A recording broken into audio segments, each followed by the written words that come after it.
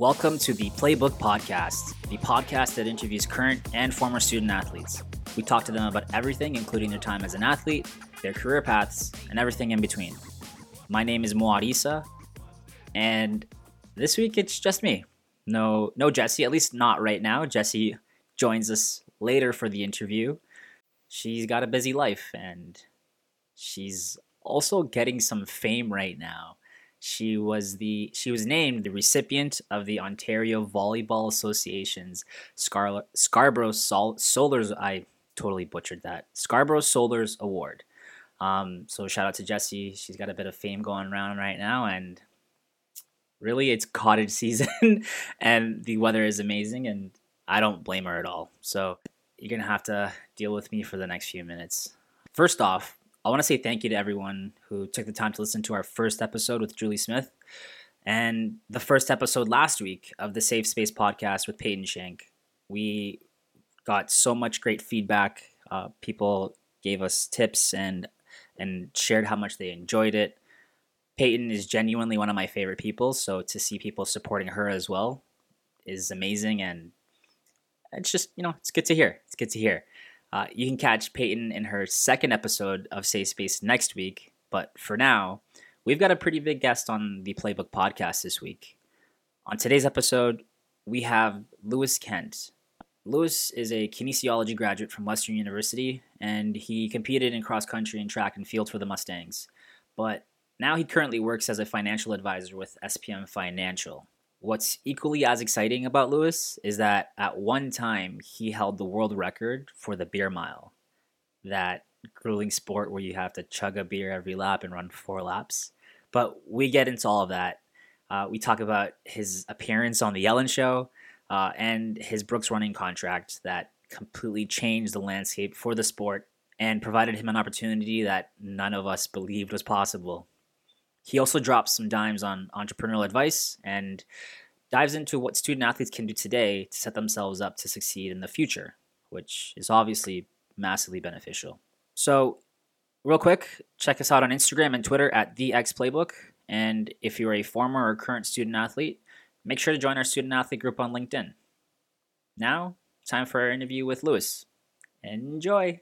All right, we are joined by Lewis Kent. From track athlete to beer miler, Lewis Kent is known for having charted a new path for the chugging sport, creating unprecedented partnerships along the way. Lewis's career path clearly illustrates his natural inclination as a business-minded individual, having founded his own business and currently working as a financial advisor for SPM Financial.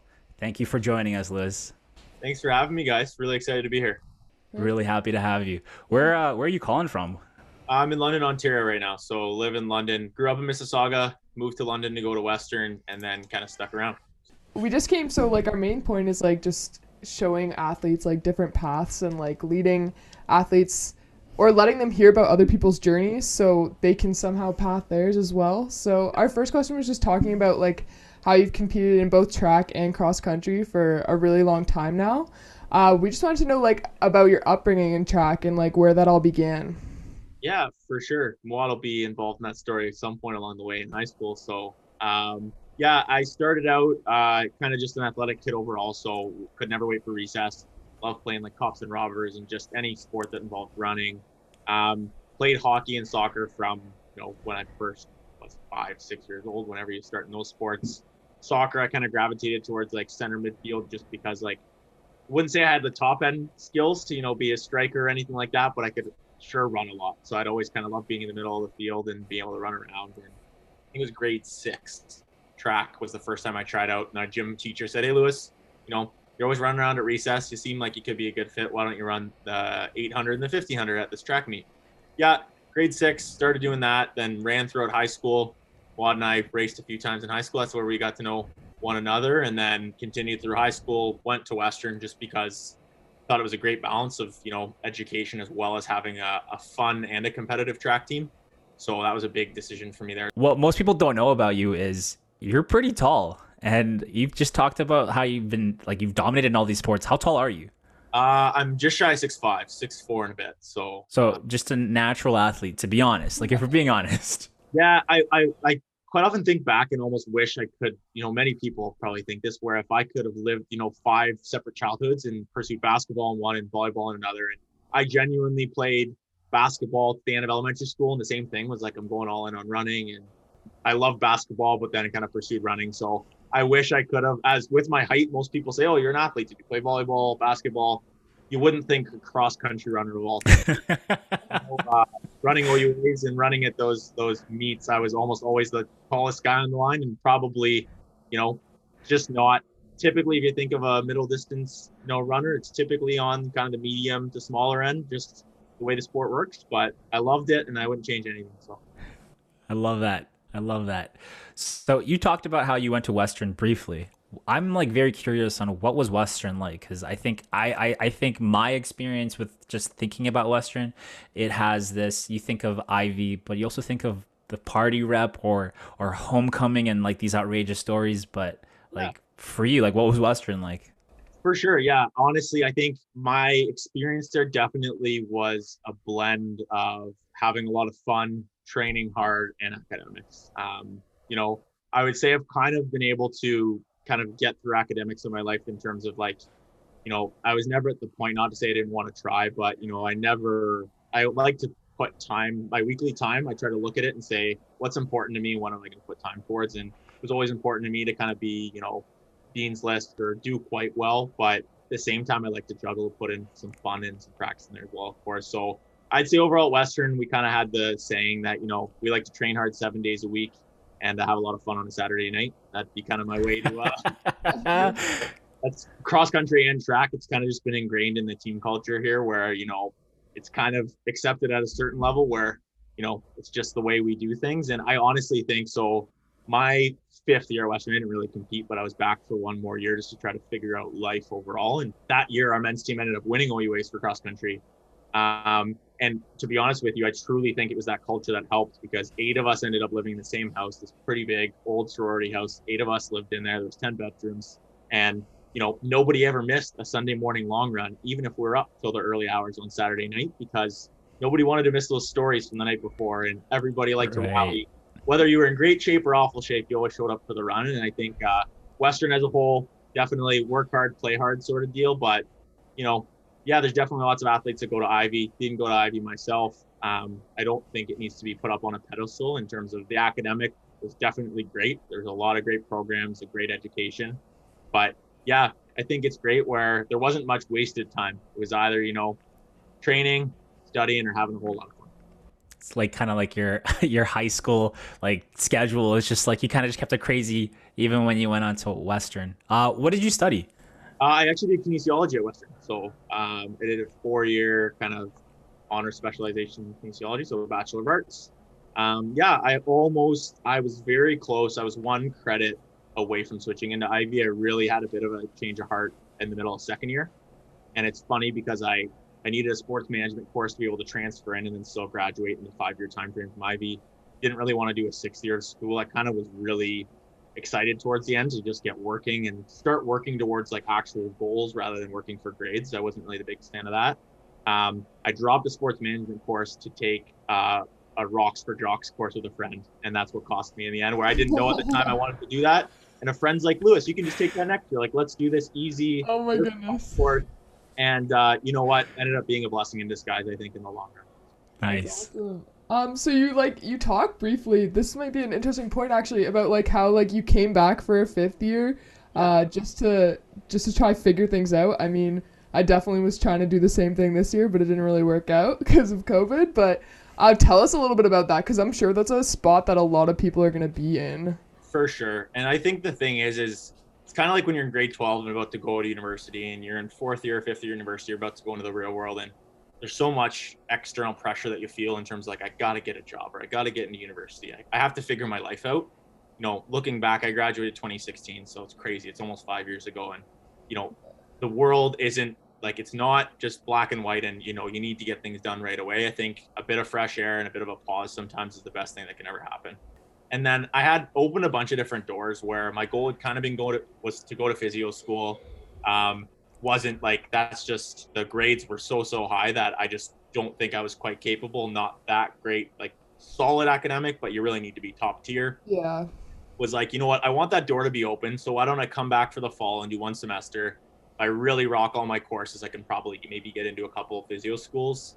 Plus, I was at a point in my life where I'd started my own business in the middle of university, and I really enjoyed working for myself. And I think I kind of spoiled myself there, where, you know, once you work for yourself, it's pretty tough to go back to getting orders from someone else and not having full control. So yeah, I came back, was one of the best decisions I've ever made, where I only did one semester that fall. And then I just opened as many doors as I could that second semester. So I wasn't in any classes. I was just running full time and then working in the company I'd started up. I like to say to people, if like I talk to a lot of graduating athletes now from the Western team, and, you know, open as many doors as you can, and don't close any of those doors till you actually finalize something. Like, too many people have 6 options on their plate and then they feel bad stringing people along. It's like, that's not the way to do it.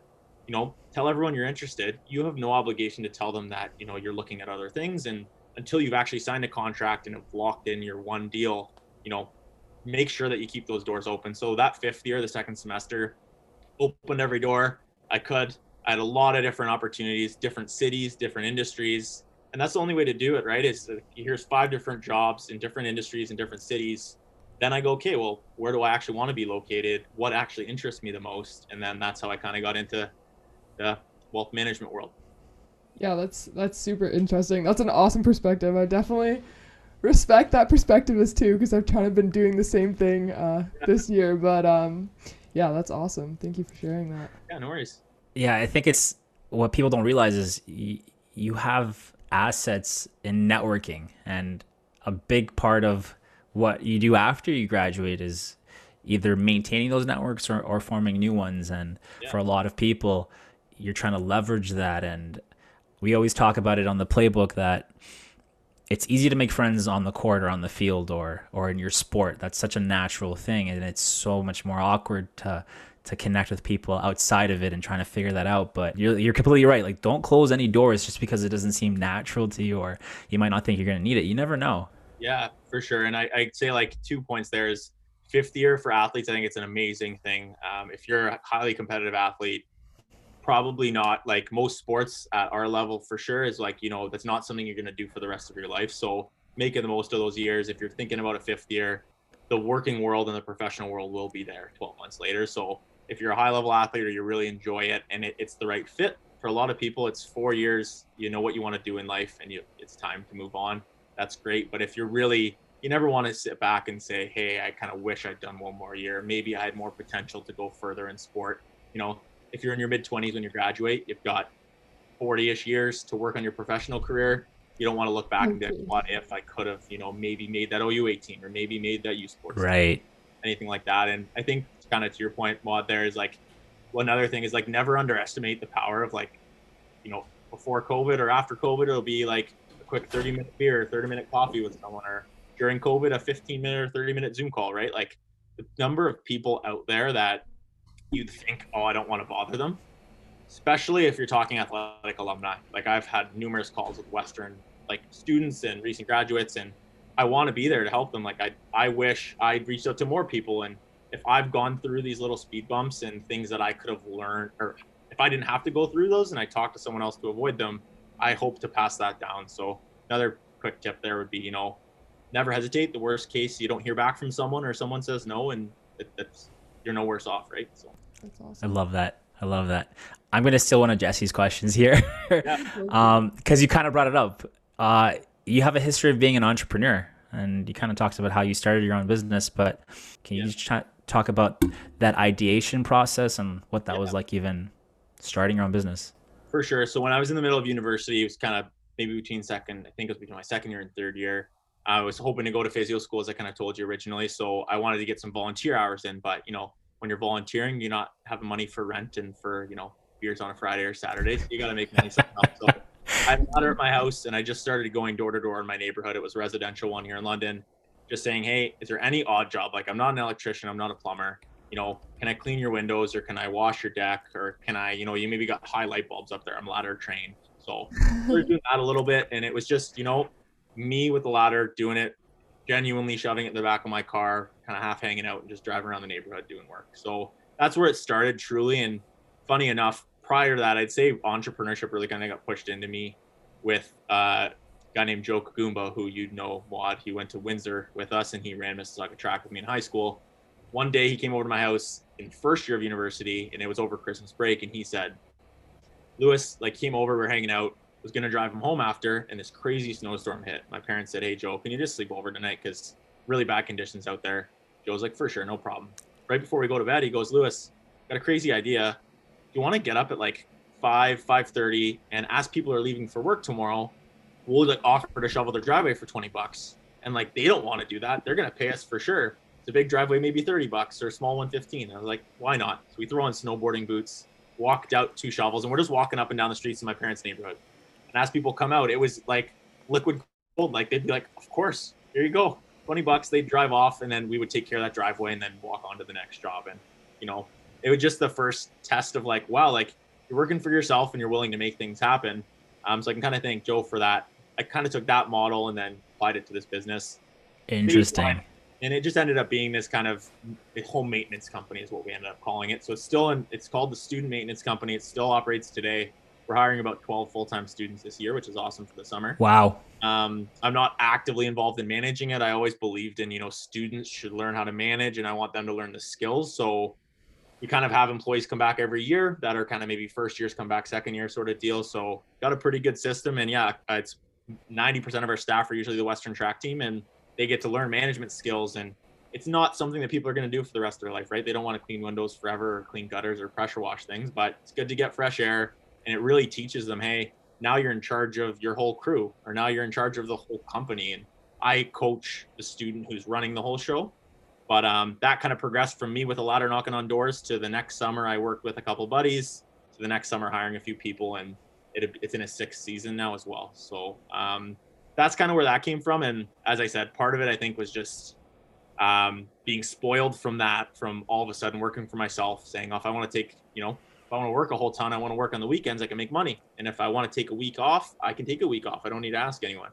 That kind of translated into how I decide what I do now, because of all these doors, I would have been an employee with most of them. But what I do now, I'm self-employed, kind of in my own business. So I do work for myself underneath the brand of SPM Financial. We're a team of 10, but we're all, I like to compare it to almost like, if you go into a medical office and there's 10 doctors under the same clinic, they're all running their own business within that clinic, right? So hopefully that answers your question there.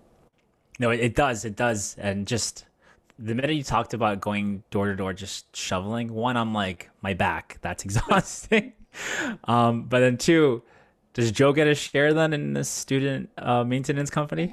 Good. It's a good question. So it's actually pretty funny. So when we first started going door to door, by the end of the day, I was in snowboard boots. I didn't even have proper winter boots that day. So we went all morning, and then we took a break at lunch, and we're like, our backs are ruined, our feet are sore. And he's like, come on, there's got to be some driveways. He's pulling you along. He's all in. Joe's a listening if anyone listening knows Joe, he's a grinder. And he goes, it'll be easy, Lewis. We'll go back out.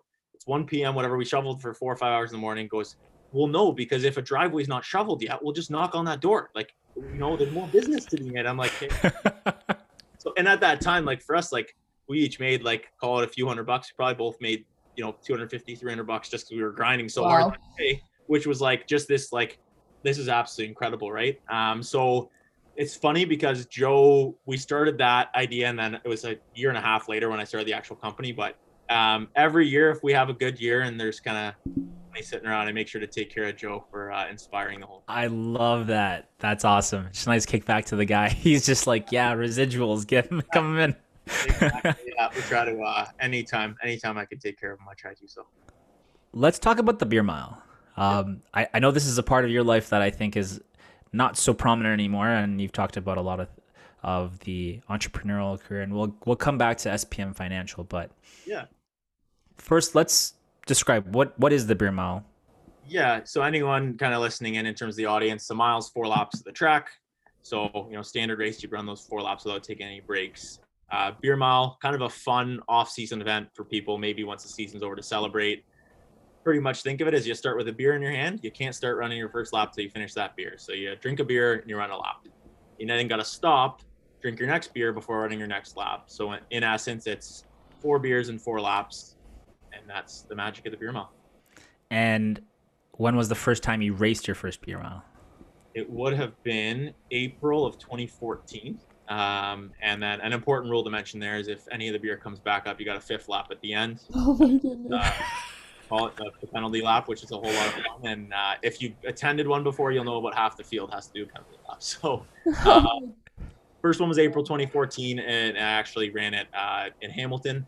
Just a bit of a gathering after the indoor season was done. So the week after what used to be the CIS championships, got a bit of a gathering together there. And the idea was, you know what, the person who wins the best miler there that day probably is the person who's going to come dead last in the beer mile. And it's almost not an inverse relationship, but it's, the people who probably enjoyed Saturday nights the most are the best at the beer mile. And ran that one there. And surprisingly enough, I had no expectations. I'd never even heard of the beer mile till a couple weeks before.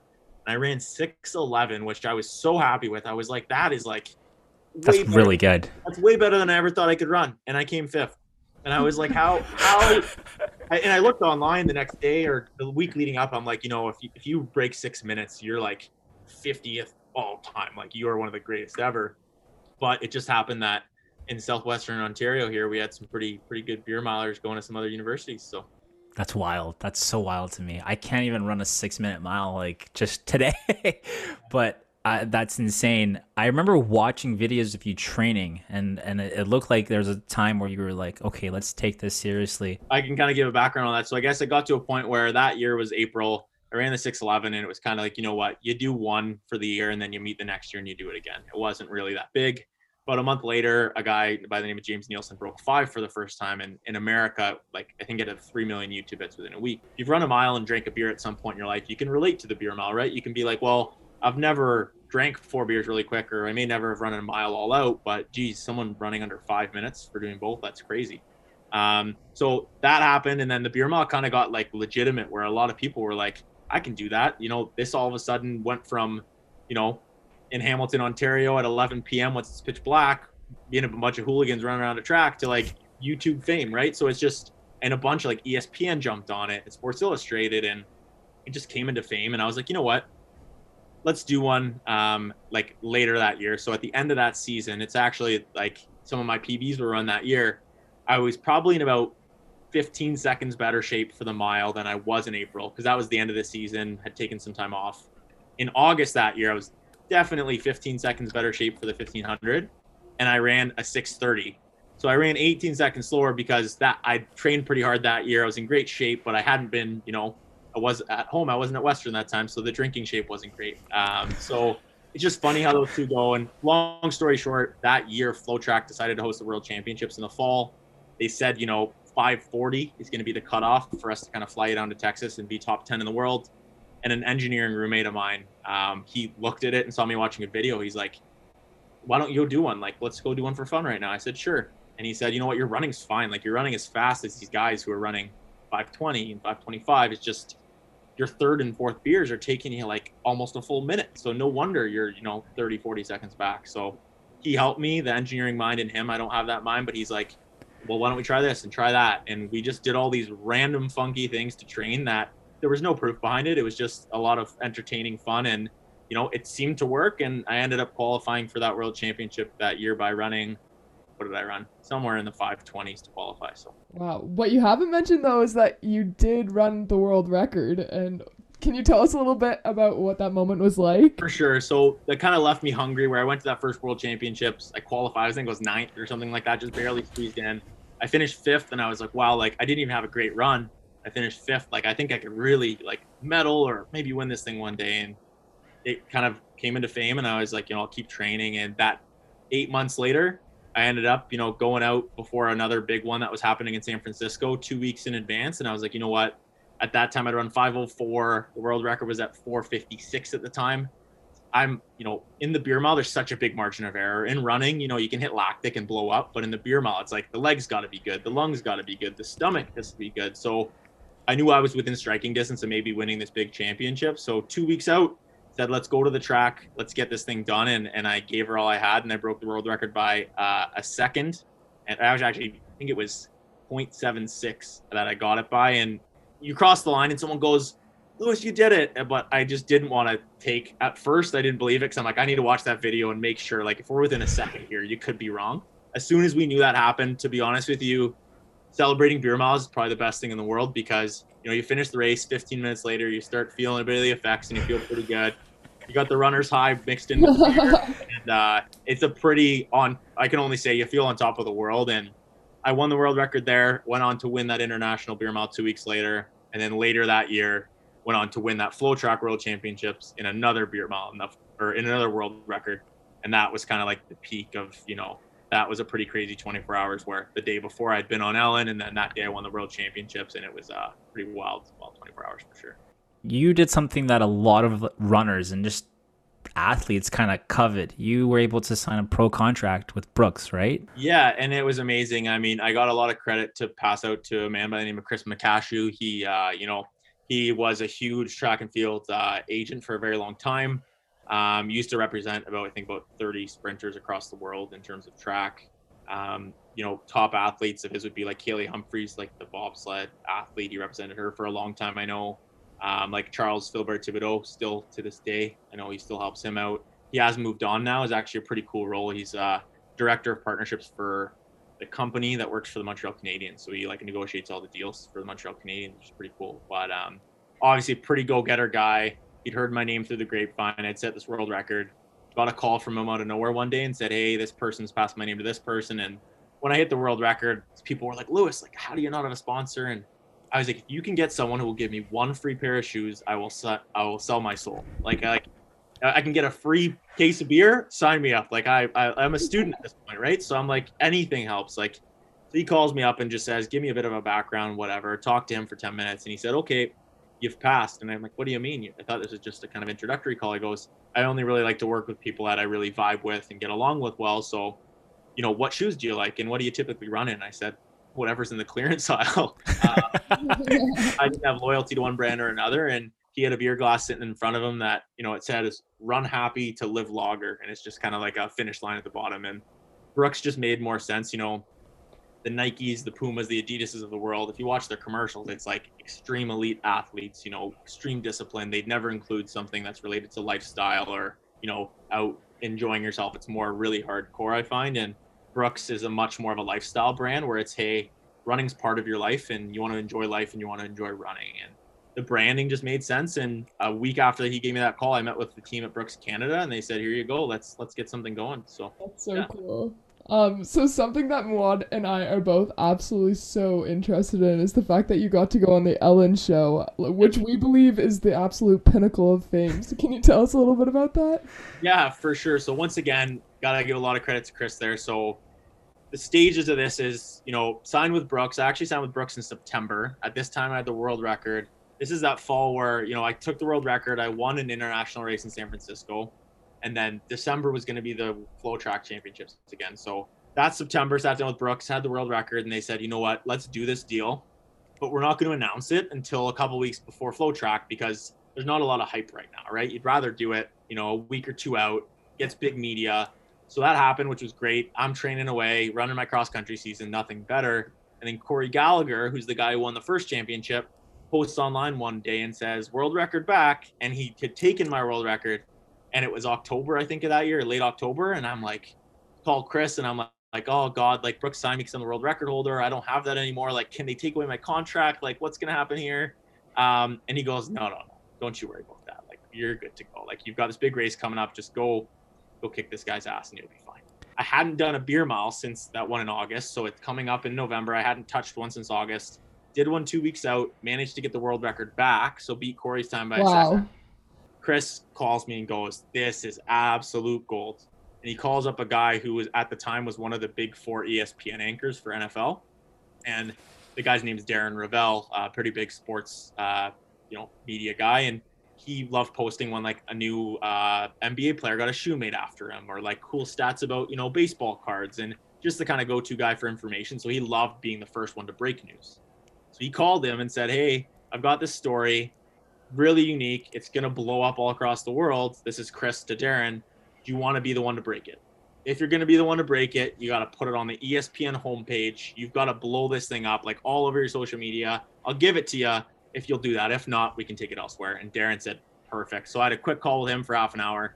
He drafted it up, and that came out. And I think the title of it was something like, college student runs and drinks his way to pro contract or something. Like, it was really great journalism, to be honest. So that one, like on the ESPN website, that it was like 5,000 or 10,000, like something crazy amount of shares that got out there. And from that day, which was 2 weeks before the World Championship, I think that week I did something like 38 interviews and media things in 1 week, which was just like, Chris just had a Google document. He said, put in your class schedule in here, and I'm just going to schedule things around it. And it was like, get up at 7, do a quick radio show for 15 minutes, go into class for an hour. Maybe you have to leave class to take one.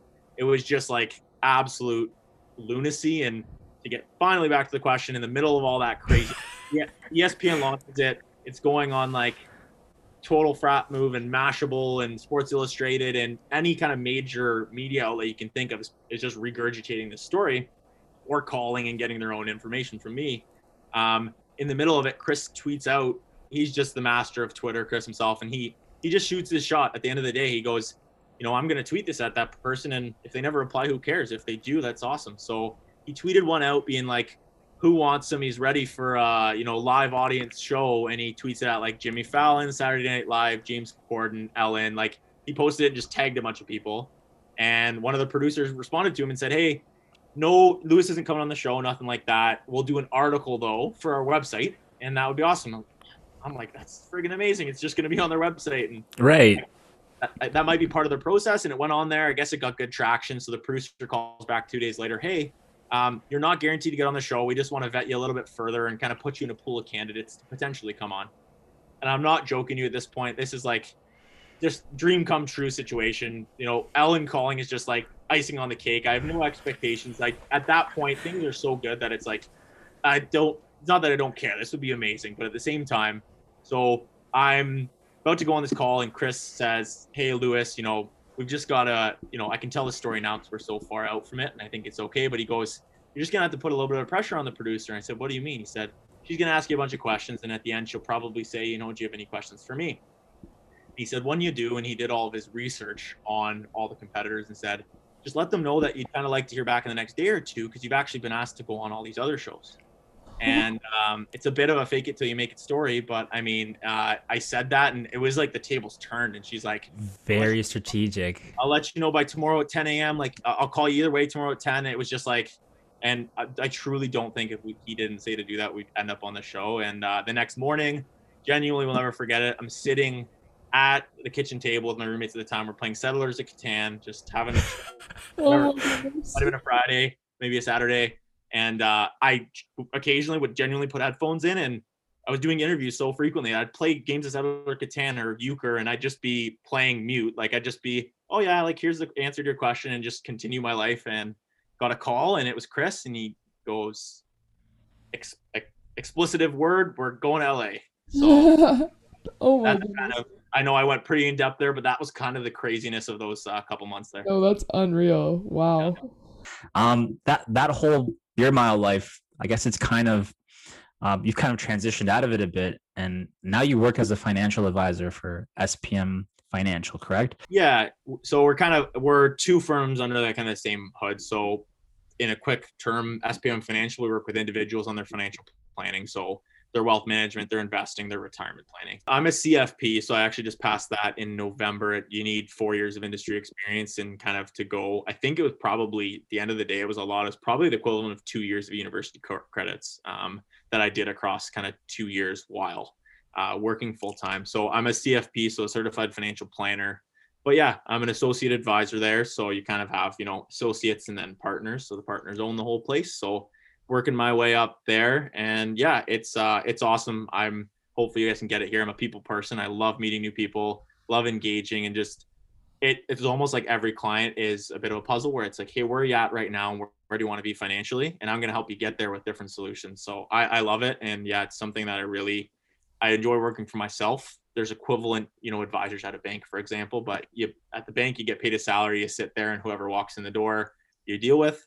On our end, it's the opposite, where you don't have anyone to meet with, so you better go out there and meet people and kind of bring people in. And a specialty I've kind of been working into is medical professionals. So I'm actually working a lot with medical students. They take on a lot of debt to get to where they get to. So helping them through that. They're all extremely intelligent people, but the Canadian system's pretty bad. So a lot of them feel pretty financially illiterate for how educated they are on other parts. So yeah, lots of medical professionals, residents, young doctors is that. And then with business owners are kind of the two pools. But yeah, I work with a lot of friends and just anybody in general who's kind of looking for some help. And I love it because it's just whatever you put in, you get out. So, if you're being lazy and you're not working hard, then, you need money to pay your rent, your mortgage, or put food on the table. And I think it's great that, once COVID's over, I definitely plan on taking a lot of time off and go on some vacations, and may as well do double the hard work now so that we can enjoy double the amount of enjoyment later. I think this brings us to the end of our interview here. Where can the people find you? And do you have anything you want to plug? Yeah, that's all good. So yeah, so I'm Lewis.Kent, which is, I'm sure the name will be in there, but LEWIS.Kent on Instagram. Yeah, that's kind of where you can find me. I'm on Twitter at Lewis Kent Myler as well. Not super active there, but nothing really to plug. I think, anyone tuning in here, just take life as it comes. And the biggest thing is, everything happens for a reason. So the one thing I didn't really harp on there is just, had to kind of transition away from the beer mile and running competitively just to a few injuries. And you know what? Out of that, I was able to pour all my time and effort into my career now, and I'm really enjoying that. So everything happens for a reason. In the moment, it's really easy to feel down. And I was quite upset and disappointed for the first year when I couldn't run because I was in really good shape and thought, I've got so much more to give, but maybe didn't quite reach my full potential there. But I was able to kind of leapfrog into what I'm doing now. And I'm so grateful that I've been able to put time and effort into that. So nothing really to plug, but if anyone ever does want to reach out, definitely you can just DM me on Instagram, find me online somewhere. My email, one of my many emails for my different businesses, is they're all out there. So feel free to reach out. Always glad to have a quick chat with anybody that has any questions for sure. You can't miss him. He's a verified account on Instagram, and I think that's important to note. So if you're looking for Lewis, look for the blue tick. Thank you so much for your time, Lewis. I think so many people are going to benefit from your experiences, but also your advice on setting yourself up to succeed and even just being an entrepreneur. So thank you. We really appreciate you being here. Yeah, thanks so much, Justin Watt. Really appreciate you having me on the show, and all the best. Well, that was our interview with Lewis Kent. Thank you for listening if you've made it this far. If you love this interview, make sure you leave us a review and subscribe to our channel on Apple Podcasts, Spotify, or wherever you get your podcasts. Make sure to check us out on LinkedIn, Instagram, Twitter. Our handles are at PXPlaybook. Now, our episodes run bi-weekly, like I always say, so we'll see you in 2 weeks. Take care.